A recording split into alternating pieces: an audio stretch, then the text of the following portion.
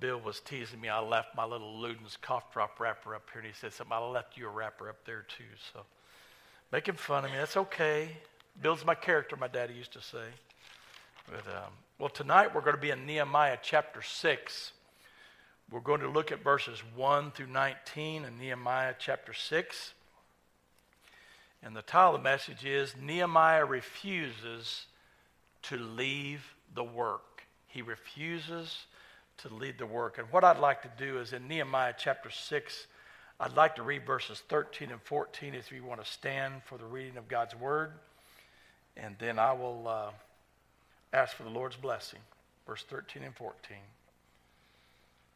Chapter 6, Nehemiah.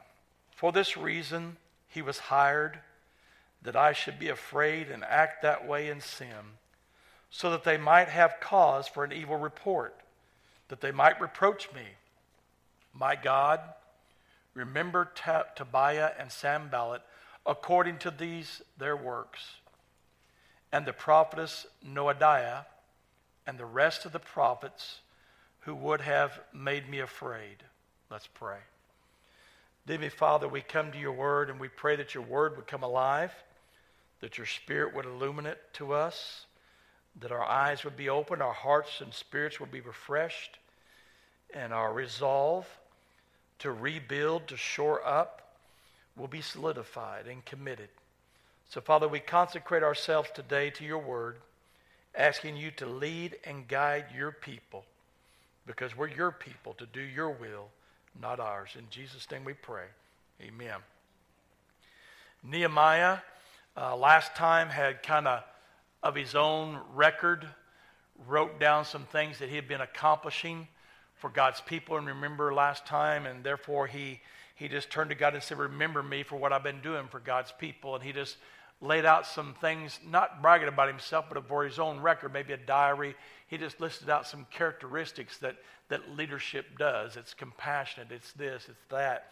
And so he did that. And here in chapter 6, the opposition just turns up the heat. And over 4 times they have someone go to speak to Nehemiah, to intimidate him, to oppress him, to cause him to fear. And then a 5th time, Tobiah and Sanballat come with a letter, and the letter's read out loud, and just more intimidation, more accusation. What we'll find out about Sanballat and Tobiah is that they do what I call guerrilla warfare. Every time Sanballat or Tobiah had something to say negative or opposing, resisting what Nehemiah was doing, if you've ever noticed, if you read it long enough, you would find out they go over here and say it. Then they go over here and say it. Then they go over there and say it. And they go over here and say it. They don't stand out open and say, this is the accusation we need to address. They use guerrilla warfare. That causes confusion. That causes distortion. And so every time Sanballat and Tobiah, even in this case, they don't even come in person to go to Nehemiah. Because listen, if Nehemiah is going to be guilty of what they're fixing to say, and you love a brother enough, wouldn't you want to go to a brother and say, hey, this is what's wrong? You need some help. It's just real interesting how Sanballat and Tobiah go about it. They go about it in a guerrilla warfare, a tactic, spouting over here, spouting over there. They even write a formal document with accusation. But yet every time they accused Nehemiah or God's people of something, it was like a rain cloud that was empty and no rain. They had no evidence. It was just accusations. And it reminds me of Satan, who's the accuser of the brethren, right? The Bible says he's walking to and fro on this earth, seeking whom he may devour. And he has come to steal, kill, and destroy. Hey, he was accusing Job, wasn't he? And God says, well, have you considered my servant Job? So even though Satan got to do so many things to Job, he lost his fortune, he lost his family, he lost his fame, but he never lost his faith. Why? Because God said that's going to stay intact. And as Job lost everything, he only lost exactly what God said he could lose, And even then, Satan could only do what God said he could do. So God was still sovereign and all that. But yet Job wasn't there when Satan was presenting those things to God. Job was clueless. It caught him off guard. But even being off guard, what did he say? Job, though he slay me, yet shall I praise his name. The Lord gives, the Lord takes away. He understood the sovereignty of God even in that very intense situation. Well, I think Nehemiah understands that too. And listen, I talk about the sovereignty of God a lot. You know, he does what he wants, when he wants, to whomever he wants, for whatever reason he wants. And because God is a holy God, he can have those kind of powers. And lots of times I knew a pastor that would emphasize the sovereignty of God. And he had a critic over there, and that critic happened to be my Sunday school teacher at that time. And the Sunday school teacher, instead of going to the pastor to talk to him about it, he sat in Sunday school, and I'm just sitting there as a brand new Christian. He said, well, pastor thinks God's so sovereign, like he mentions the sovereignty of God like it's a pair of keys that when you go on vacation, if you didn't have those keys, you couldn't go on vacation. And I said, brother, you couldn't. We would not survive as an individual, let alone a church, if God wasn't sovereignly, providentially involved in the affairs of men and women. We wouldn't exist. If God is not sovereign, then he's not God. And if he's not God, then what are we doing here? Let's just create a social group up here. We'll create that building over there as some kind of senior adult building. And this will be a room in here where someone can just give you positive messages and rah, rah, rah. We'll join Amway and every other little multi-level. We'll just open it up for, I don't know, wedding chapel. I mean, you see what I'm saying? But that's not what we're doing. We come here to be equipped, to be encouraged, to be challenged, so that when we leave these four walls, we believe we're on mission because people are lost and they need to be saved. We believe we're on mission, that there could be a believer out there that has a need. And we find out about that need, we come back together and say, what can we do about it? We have purpose, we have meaning. All because God is sovereign in this whole thing called the church, called believers. So Nehemiah, in this sovereign situation he finds himself in, God led him there, right? Remember, we read Nehemiah. The Lord put it on his heart. He said, Lord, if you could just give me favor with this pagan king, I could do this. So God sovereignly put him there in this situation. And originally, when you start at the beginning of the story, it's great. God uses a pagan king to pay for everything, give him permission to do everything. He uses all this stuff. But by the time he gets there and does a survey, he's probably thinking, man, this is going to be a great work. We're going to rebuild over there. He's probably thinking as he's taking that survey as we walk through Nehemiah, oh, that would look pretty over there. And before you know it, as they get started, what happens? Resistance. Sanballat and Tobiah, they just don't like that. They just don't like what old Nehemiah and them Jewish people are doing. Who do they think they are? And before it's all said and done, here in this text, they're not just griping and complaining about it. They're spreading rumors and they're threatening lives. They're threatening Nehemiah's life.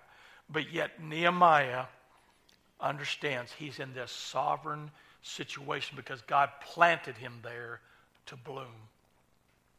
You might be in a sovereign situation. I don't know everything about your life necessarily, right? I know some things. And God has sovereignly put you there. Now, I know some things that some of y'all are going through, and I've seen God put you in that sovereign situation. And as your pastor, I want to tell you something. I see you blooming. I see you bearing fruit of trusting God, devoting to one another, taking care of one another. It's beautiful. So God is sovereign, even in this threat to Nehemiah. In verse 1 through 4, Nehemiah refuses destructive deceit. He refuses the destructive deceit. Look at verse 1 through 4 of chapter 6.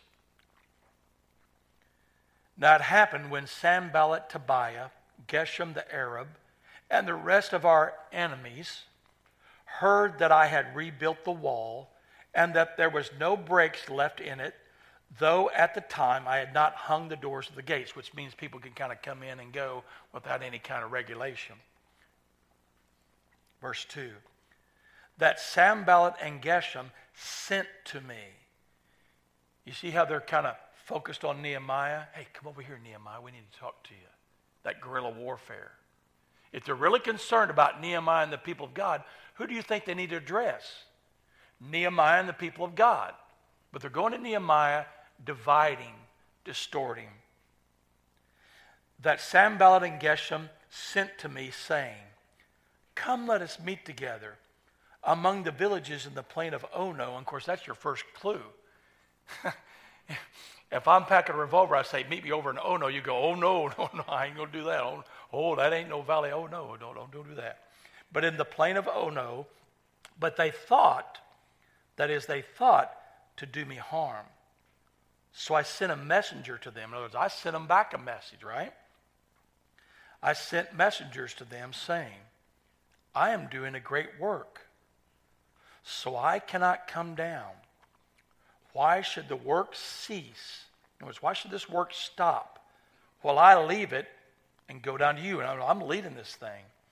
But they sent me this message 4 times.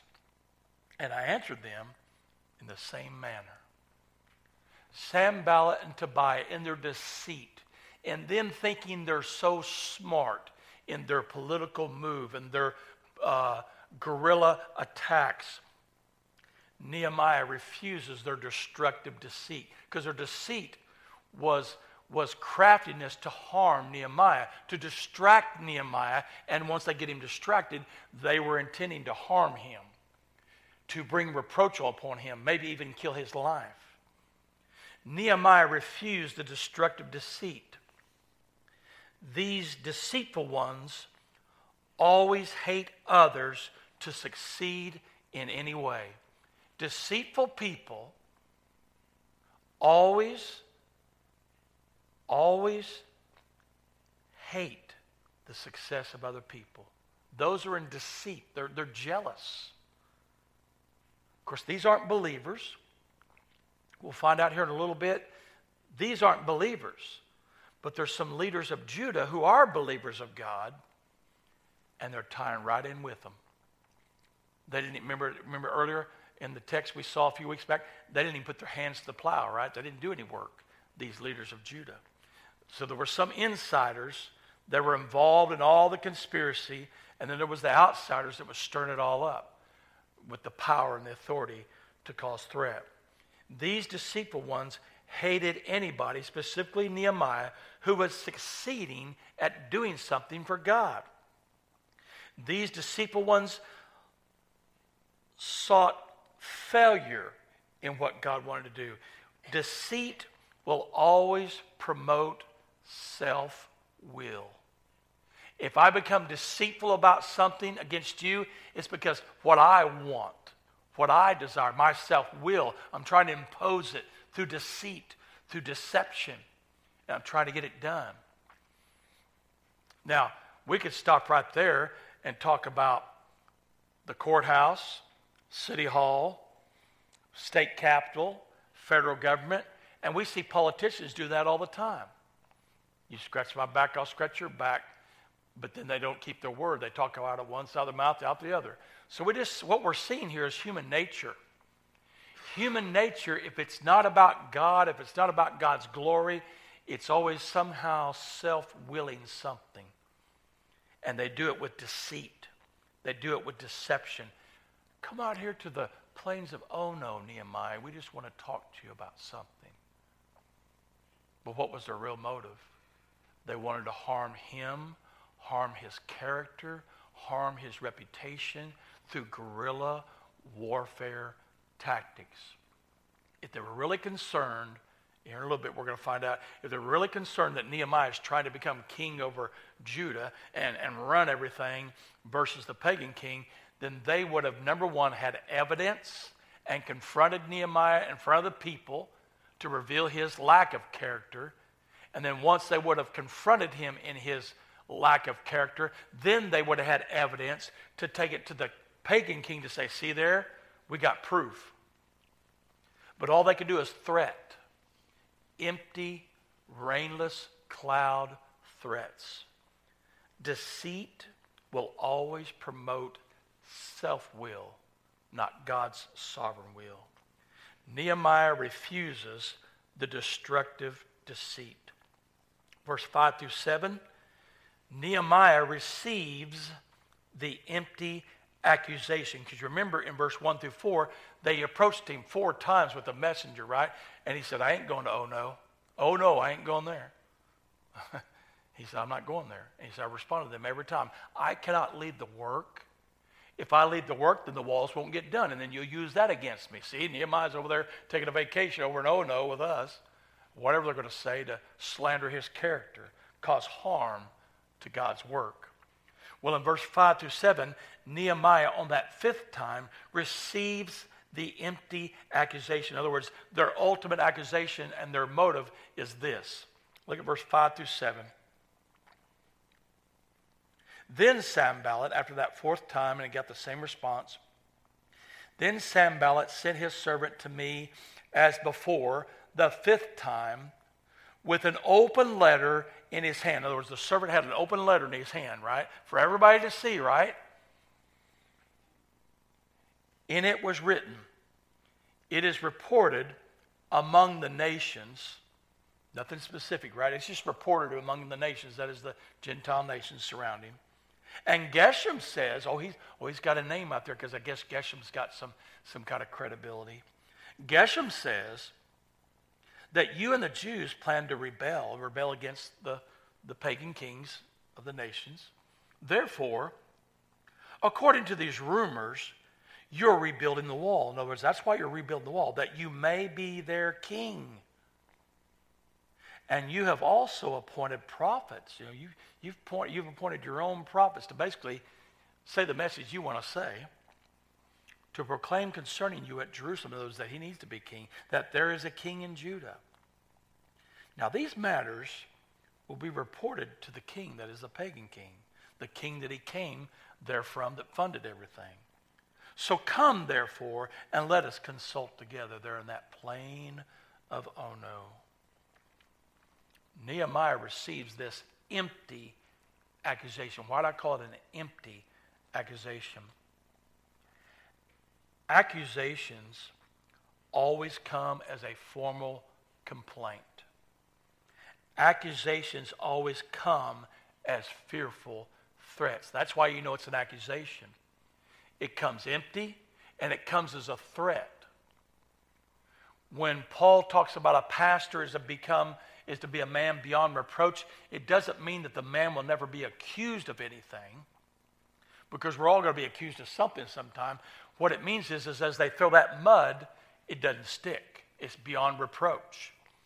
Doesn't mean he's a perfect man there in 1 Timothy 3, 1 through 7. It means he's a moral man. He's a pure man.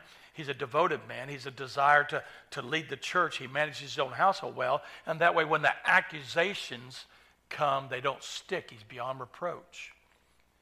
But it doesn't mean that he's perfect. It means that he's an honest and genuine Christian more than anything else. Nehemiah received these empty accusations. This one came as formal complaints. The formal complaint in the sense that it came in a letter. But even out of their own letter, they said these are just rumors. Do you see their lack of credibility? I mean, if you're going to accuse somebody of trying to take over and become king, you wouldn't say, and by the way, it's just through rumors that we've heard that. You would rather say, these are not rumors. We have documents. We have eyewitnesses. That's why in 1 Timothy 5, later on when it talks about if a preacher is sinning, it needs to be accused out of the mouth of 2 or 3 credible witnesses. Therefore, if he is guilty, you call him on the carpet so he'll repent and they'll bring fear on all the church. So accusations are really more like rumors when it has no rain in the cloud. Accusations will sound credible sometimes. He gave a name. He threw a name. Geshem said. Geshem must have a good reputation among the nations, as a pagan person. Oh, Geshem said. And all these other nations around us, they're saying this. But out of their own official document of accusation, they say, but that's just according to these rumors. So why is he really doing that? Why is Sanballat really doing this? It's guerrilla warfare. Because they're bringing these accusations based off nations' rumors, Geshem's rumors. So they're casting this long shadow of doubt over Nehemiah, but yet no evidence. You see what I'm saying? They're playing on the emotions of people. Even the people might say, well, I know it's a rumor, but, I've met Geshem. He's like Joel there. He's pretty honest. Well, and all the other people are talking about it, all the other nations, but it's just rumors.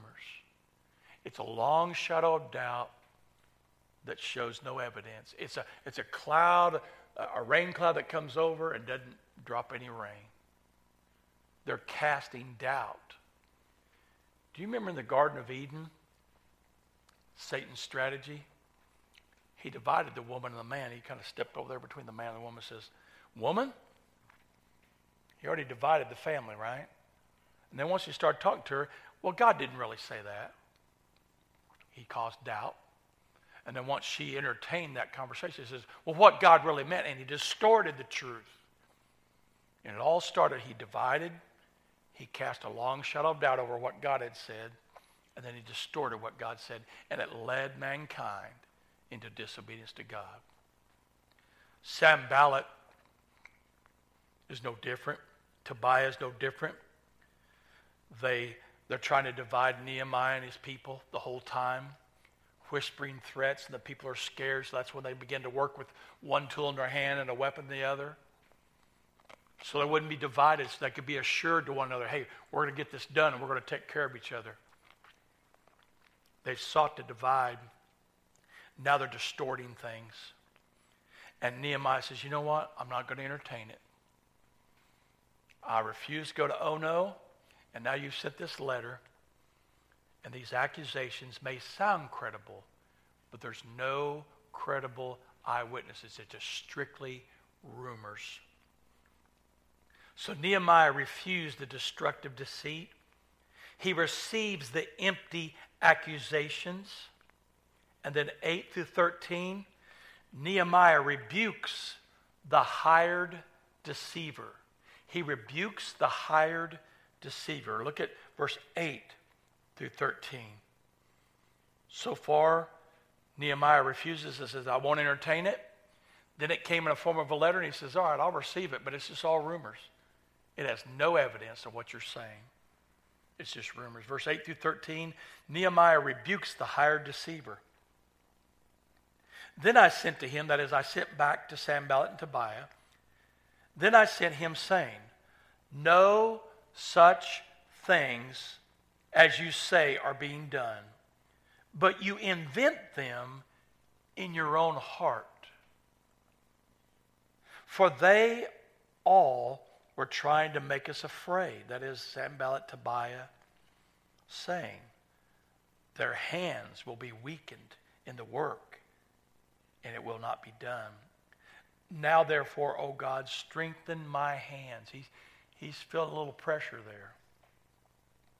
Afterward, I came to the house of Shemaiah, the son of Delaiah, the son of Mehetabel, who was a secret informer. In other words, he was an insider on the inside of Israel. He was a secret informer. And he said, let us meet together in the house of God. Oh, well, maybe not the plain of Ono. Well, let's go into the temple, see? Let's go to the church. Let us meet together in the house of God within the temple. And let us close the doors. All this closed door, he said, she said situations. You ever been there before? Let's close the door. Let us meet together in the house of God within the temple, and let us close the doors of the temple, for there they are coming to kill you. Indeed, at night they will come and kill you. And I said, should such a man, that is me, should I, if I'm not guilty of anything, should such a man as I flee? And I'm not guilty of anything. What do I need to flee for? And who is there such as I who would go into the temple to save my life? In other words, this is God's work. I can't, even if I was guilty, I can't save my own life. I'm willing to die for what I'm doing. I will not go in. Then I perceived that God had not sent him at all. This was some false prophet. But that he pronounced this prophecy against me because Tobiah and Sanballat had hired him. For this reason he was hired, that I should be afraid and act that way and sin. In other words, hide instead of being busy at the Lord's work, so that they might have cause for evil report. See there, Nehemiah is trying to save his life, but he don't care about your life. An evil report, that they may reproach me. Something would stick. Nehemiah rebukes the hired deceiver. A genuine rebuke plainly points to the truth before God. How he did that is he said, look, what you're saying and what you want to do, it's not true. It didn't happen and I'm not going there. I'm busy about the Lord's work, and you're not going to distract me. You're not going to scare me. You're not going to make me flee into the temple as if to save my life and leave God's people vulnerable. You're not going to do it. So he rebuked him with plain points of truth before God as his witness. And that genuine rebuke clearly stood innocent before God and man. He says, I won't do it. I won't go to oh no. Because number one, the name of it just says, oh no, don't do that, right? Or oh no, whatever it is. And I won't go in the temple because I'm guilty of nothing. And of course, God helped him understand, you're a false prophet. You're not telling me the truth. And you know how he figured out this man wasn't telling the truth? He knew he came from Sanballat and Tobiah, and he'd already heard enough lies from them, right? So anybody that comes from them must not have any credibility. But the Lord helped him perceive something, that he was bringing him there so that people could say, see there, Nehemiah only cares about himself. It's not really about the wall. It's not about God's glory. He's just going to hide himself, and they'll come and kill us. Then they could bring that reproach on Nehemiah. He says, I won't do it. I'm going to stand right here with the people, and I'm going to get busy. Nehemiah rebukes the hired deceiver. Rebuke always corrects, but it never condemns. Did you notice that? In his rebuke, he didn't say, and therefore blah, blah, blah, blah, blah, blah. He just said, no, this is the truth. You're lying. So it always corrects, but it never condemns. It never condemns a rebuke. Then in verse 14 through 19, Nehemiah rebuilds the broken walls. What do the walls and the gates represent? They represent security. They represent a boundary between the world and God's people. And in the midst of those walls is what? The temple, where they worship the one and only true God. Did you know that one of the things we're doing, even as deacons tonight, we're redefining things, we're hashing out things so that we can be better organized as deacons and a pastor, being on the same page, so that when the world does try to creep in or something else happens, we're organized, we're ready to minister. And the people know exactly what we're up to, know what we're doing. Every day that I technically come to work, I send a text to Jill, and I send a text at this time to the trustees to let them know, this is what I have calendared today. Why do I do that? Am I afraid that Daryl or David or Joel doesn't think I'm doing my job? No. Part of it is just being an old hospice chaplain. You got to document everything or it didn't happen. That's what the state says. But it is an accountable thing. Plus the fact is, if I wasn't doing that to them and Jill, then, 3 months into this now, someone says, well, what's Pastor doing? I don't know. Well, now there's at least 6 people who say, well, I know what he did the other day because that's what he said he would do. And then if I didn't do it, you would know if I didn't visit Jim or Gail. Because then you could go to Jim and Gail and say, well, no, he didn't visit us. Well, then you know I'm a liar. So it's about accountability, but it's also just letting someone know this is where I'm going for my own credibility, for my own because sometimes I'm going alone, maybe, and therefore I could be in situations that I got to be careful and got to watch my ethics. But here's Nehemiah. He rebuilds the walls for the security of God's people and for God's worship and God's glory. We do the same here. Like the deacons meeting, when the trustees meet, we're thinking what's best for the church based on what we're doing here. When I meet with other committees that are on the building, that's what they're seeking, to shore up, to rebuild their responsibility to bring security to us. Not just physical security, but just security. Putting in barriers for compromise, barriers for understanding so we can understand what we're doing. We're literally rebuilding the walls of Calvary Baptist Church through all these little meetings that we're having. And as we look to God's Word on Sunday morning, Sunday night, Wednesday night, you know what? We're building up. We're shoring up. We're strengthening. I don't think all the gates are in yet. And it'll never be perfect, right? Because you're human and I'm human. But we're working on it. We're reforming and changing ourselves every day based off where I'm going in a direction where you understand, and then we're coming together to shore up and rebuild the walls of fellowship, worship, accountability, direction as to what God has called us to do. Nehemiah rebuilds the broken walls, verse 14 through 19. Let me read that. My God, remember Tobiah and Sanballat according to these works, and the prophetess, that is that false prophetess, Noadiah, and the rest of the prophets who would have made me afraid. In other words, there was just more than one. They had all kinds of false prophets out there. And what is a prophet? Now, we could say a prophet predicts the future. They did in the Old Testament. But for me to prophesy means that I'm speaking the message of God. That's what it means. I prophesy when I'm preaching to you. I'm speaking the message of God. Well, these people were not speaking the message of God. Verse 15. So the wall, check this out. So the wall was finished on the 25th day of Elul in 52 days. 8 days short of 2 months. They finished the wall. All we saw earlier, all but maybe some of the gates. But they finished in 52 days. Verse 16. And it happened when all our enemies heard of it, and all the nations around us saw these things, that they were very disheartened. They were disappointed. They were frustrated. They were angry in their own eyes.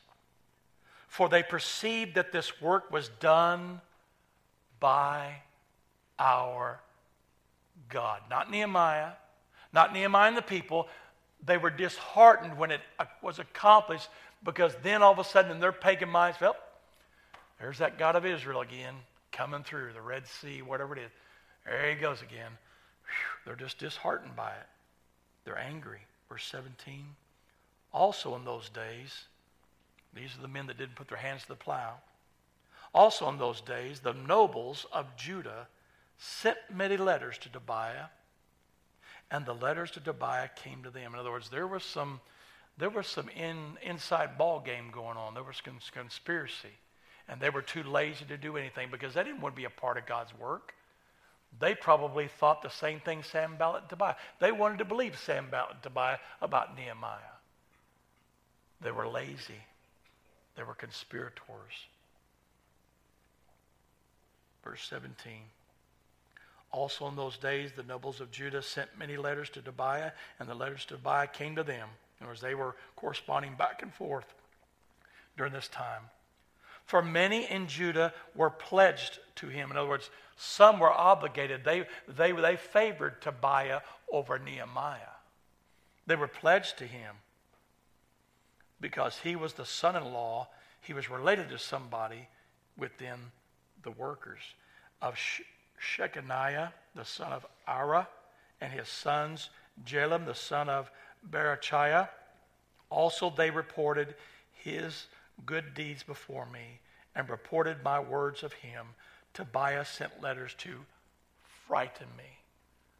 Intimidation, guerrilla warfare, cause confusion, cause division. And I think I'm going to sneeze here in a minute. Excuse me. Whew, caught that quick. Nehemiah rebuilds the broken walls. The rebuilding, any rebuilding, has opposition, but God will see it through every time. If the rebuilding has to do with securing God's people, securing the worship of God, and securing the glory of God, God will see it through no matter what the opposition. In the rebuilding, there was not only opposition that God saw it through anyways, the rebuilding also had its perks. How did it have its perks? Because God displayed it openly. When the nations saw it, they were disheartened. There's God again.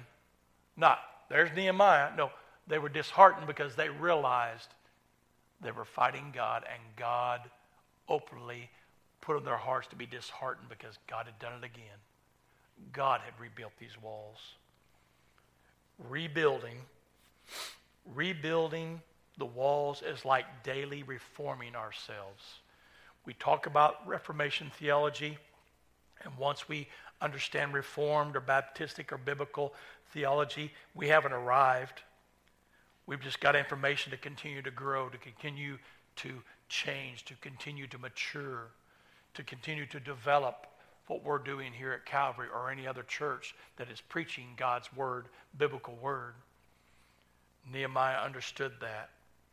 And if you notice, the reason I know Nehemiah was reforming the whole time is by the time we started chapter 1, when he just had a desire and said, Lord, just give me an opportunity to speak to this king and may he have favor on me. That was his original maturity level, right? Just give me an opportunity and give me favor. Then, as he reformed and changed further into this vision, then the king heard what he had to say. And then he realized the sovereignty of God, because the king says, well, what can I do to foot the bill? What can I do to give you permission to get it done? Yeah. And even once he got to the walls and did the survey and they began to build, other things happened. He had to reform. He had to change and continue to trust a sovereign God. And by this time, they're feeling some real devotion and trust in God because they've seen it come this far, so far that all the walls have been repaired except for a few gates that weren't in place yet. So you know what there was in their mind? Well, we can get the gates done. That's no problem. God will help us do that too. They had confidence in a sovereign God. And if you remember, the only thing Nehemiah told the people once he got there, after he did his survey, all he told them is not everything that he had on his heart to do. He just said, let me tell you what happened with this king and how I got here. And this is what I want to do. I want to rebuild the walls. That's all he told them. It's just something simple. And remember what the people said? Let's do it. Let's do it.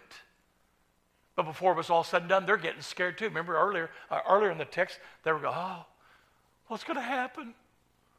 And he stood up as leader. Put a weapon in one hand. Put a tool in the other hand. And if the enemy comes, you defend your brother, you defend your sister, you defend your wife and your husband. You do it. We're going to do this for God. As they developed and changed and reformed their way of maturity and understanding what God wanted them to do, they began to change. But it all revolved around the understanding that this is God's work. He's asked us to do it. Nehemiah is leading us. We have opposition, but God will see it through because he's a sovereign God. It was that one doctrine that if God has called this man to do this, to call us to do that, we're going to get it done because God is going to make sure he sees it through. That was their understanding of doctrine, but they were constantly changing with the situations, knowing that one doctrine, didn't they? Because eventually they had to get weapons and they had to get a tool.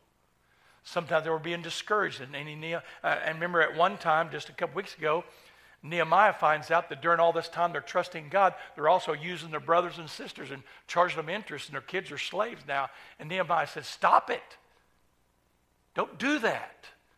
How can we purchase our brothers and sisters out of exile slavery and then put them into slavery of our own? Stop that. Forgive the debt. Move forward. Take care of one another. They were trusting God to rebuild the walls, but they weren't trusting God for their provisions. And they went through that situation. God allowed them to be in that situation to learn something. Not to use your brother, to take care of your brother. Especially during a time of crisis. In a time of labor, intense labor and work. They were constantly reforming. The rebuilding had opposition. But in spite of that, God saw it through. The rebuilding had perks. And the perks was that when it was accomplished, the enemies even gave credit to God in their disheartedness. Yep, God did it again. What's going to happen here at Calvary? I don't know all the details, but I'm going to tell you something. Each day we decide to continue to rebuild, to shore up, to understand doctrine, to understand to reform and change our ways or thoughts, God is going to see us through at Calvary Baptist. Nehemiah refuses to lead the work while being belittled in his task, accused of his motives, threatened of his life. But instead, he continues the task, he solidifies his motives, and he avoids the danger with devotion to God's work and devotion to God's glory. That's what kept Nehemiah out of trouble. That's what's going to keep you and I out of trouble. No matter how much people belittle us, no matter how much they judge our motives with empty clouds with no rain, no matter how much they threaten us, not just our livelihood or whatever it is, but we're going to continue at the task that which will solidify why we're even here, while we're doing what we're doing. And as we solidify our motives, we're going to avoid dangers and pitfalls. We're not going to go to the plain of Ono. And we're definitely not going to seek to save our own lives, because it's about God's glory. And what God wants, not what Steve wants, not what you want, not what we want, it's what God wants. And that's how we're going to do it, by our devotion to God's work to rebuild for His glory. Because they were rebuilding all these walls, putting in the gates to restore a boundary for God's people. So then later in Nehemiah, we're going to see they're going to shore up the temple, open up the Word of God to restore worship, to restore God's glory that they once had left behind in their own sins and became exile in the first place.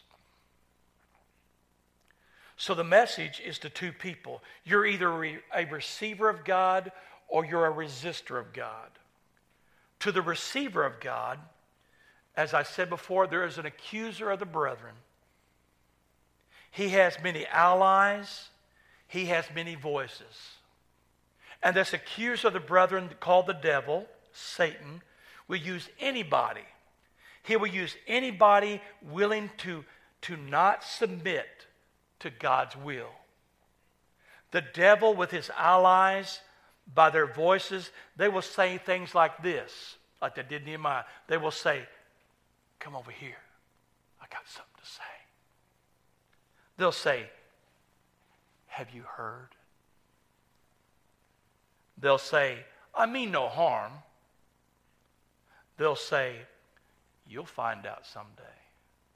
It's always these long casting shadows of doubt and rain, or clouds that produce no rain and no evidence. Just come over here. They'll pull Bill and Phyllis over here. Let me tell you something. And then they'll pull Daryl and Susan and tell them something else, or maybe something a little bit more distorted. Then they'll find Glenn and Ellen, and he just whispers in the ears. He's an accuser with no evidence. Satan will use anybody to use those words that is not willing to submit to God's will. These long shadows of doubt will promote fear, anxiety, and frustration. These empty accusations, as I said before, will be like clouds with no rain. They have no production. Well, what do we do when we hear it, Steve? Refuse to listen to it. Refuse to go to Ono. Renounce the lies. That's what he did. That's not true. Nehemiah rebuked it. Rebuke if necessary, and continue to rebuild for God's glory. In spite of stubborn, constant resistance, instead, trust that God's will be done on earth as it's already established in heaven, because he is a sovereign God. I don't know what year Calvary Baptist was planted. I imagine back in the 60s maybe, something like that. But it would not have survived this long had over the years the pastor and the congregation wouldn't have had some kind of standard like this book right here, right? And why we do what we do, or why we nominate who we do. And they wouldn't have survived had they not had some constitution or bylaws to say this is how we order ourselves. And no constitution or bylaw is perfect, because a bylaw and a constitution is not the word of God. So it can change, it can be molded and changed for situations. But they had to have some kind of order, and they had to have some kind of authority, some kind of standard to stand by. So the way I hear the past is that you've had pastors and congregations that use this as the standard and have some kind of semblance of order document so they could order themselves to function as a body of believers. Nothing was perfect, but you had an order. You had an understanding. This is how we function. And anybody that resisted that order or resisted that standard, they're probably still not part of the church. Well, listen. We're going to have to refuse to listen. Renounce the lies, rebuke if necessary, and rebuild for God's glory, because it's about his will being done on earth as it's already established in heaven. What's the message to the resistor of God, the one that wants to resist what God wants, what God has planned, what God has set in order, what God has placed as the situation that he's controlling and using men and women? Well, a resistor needs to know that their ways of accomplishing their own desire brings nothing but destruction. Their ways of accusation and doubt bring futile and empty results for God. Their ways of maneuvering and using people creates nothing but a lack of trust in God and causes division amongst the companions. Their ways of getting things done are selfish, they are stubborn, and will bring them to a place of one or two positions. They will have to eventually, in that position, say, okay, I repent and agree with what God's doing, or I don't repent, and I'm not going to be blessed by what God is doing. That's what a resistor finds himself in. As they bring accusations, as they attack and cast shadows, they're putting themselves in a position eventually where they get back in this corner and they only have one way out. Either repent and receive what God is doing, or not repent and not be blessed. Because these people like Sanballat, Tobiah, I know they were pagan people. We understand that. The Gentile nations were pagan people. But they did not want God's people to accomplish anything. And what did God do in spite of it? Because when it was all said and done, even though they were blaming Nehemiah why he was building this to become king, all those accusations, that's why Nehemiah's doing it. That's why God's people's doing it. And they're setting up preachers to prove that Nehemiah's going to be king. All the accusations. But when it was all said and done and the walls were built up, other than a few gates, they finally came to a conclusion in their disheartedness. God had done something. Not Nehemiah.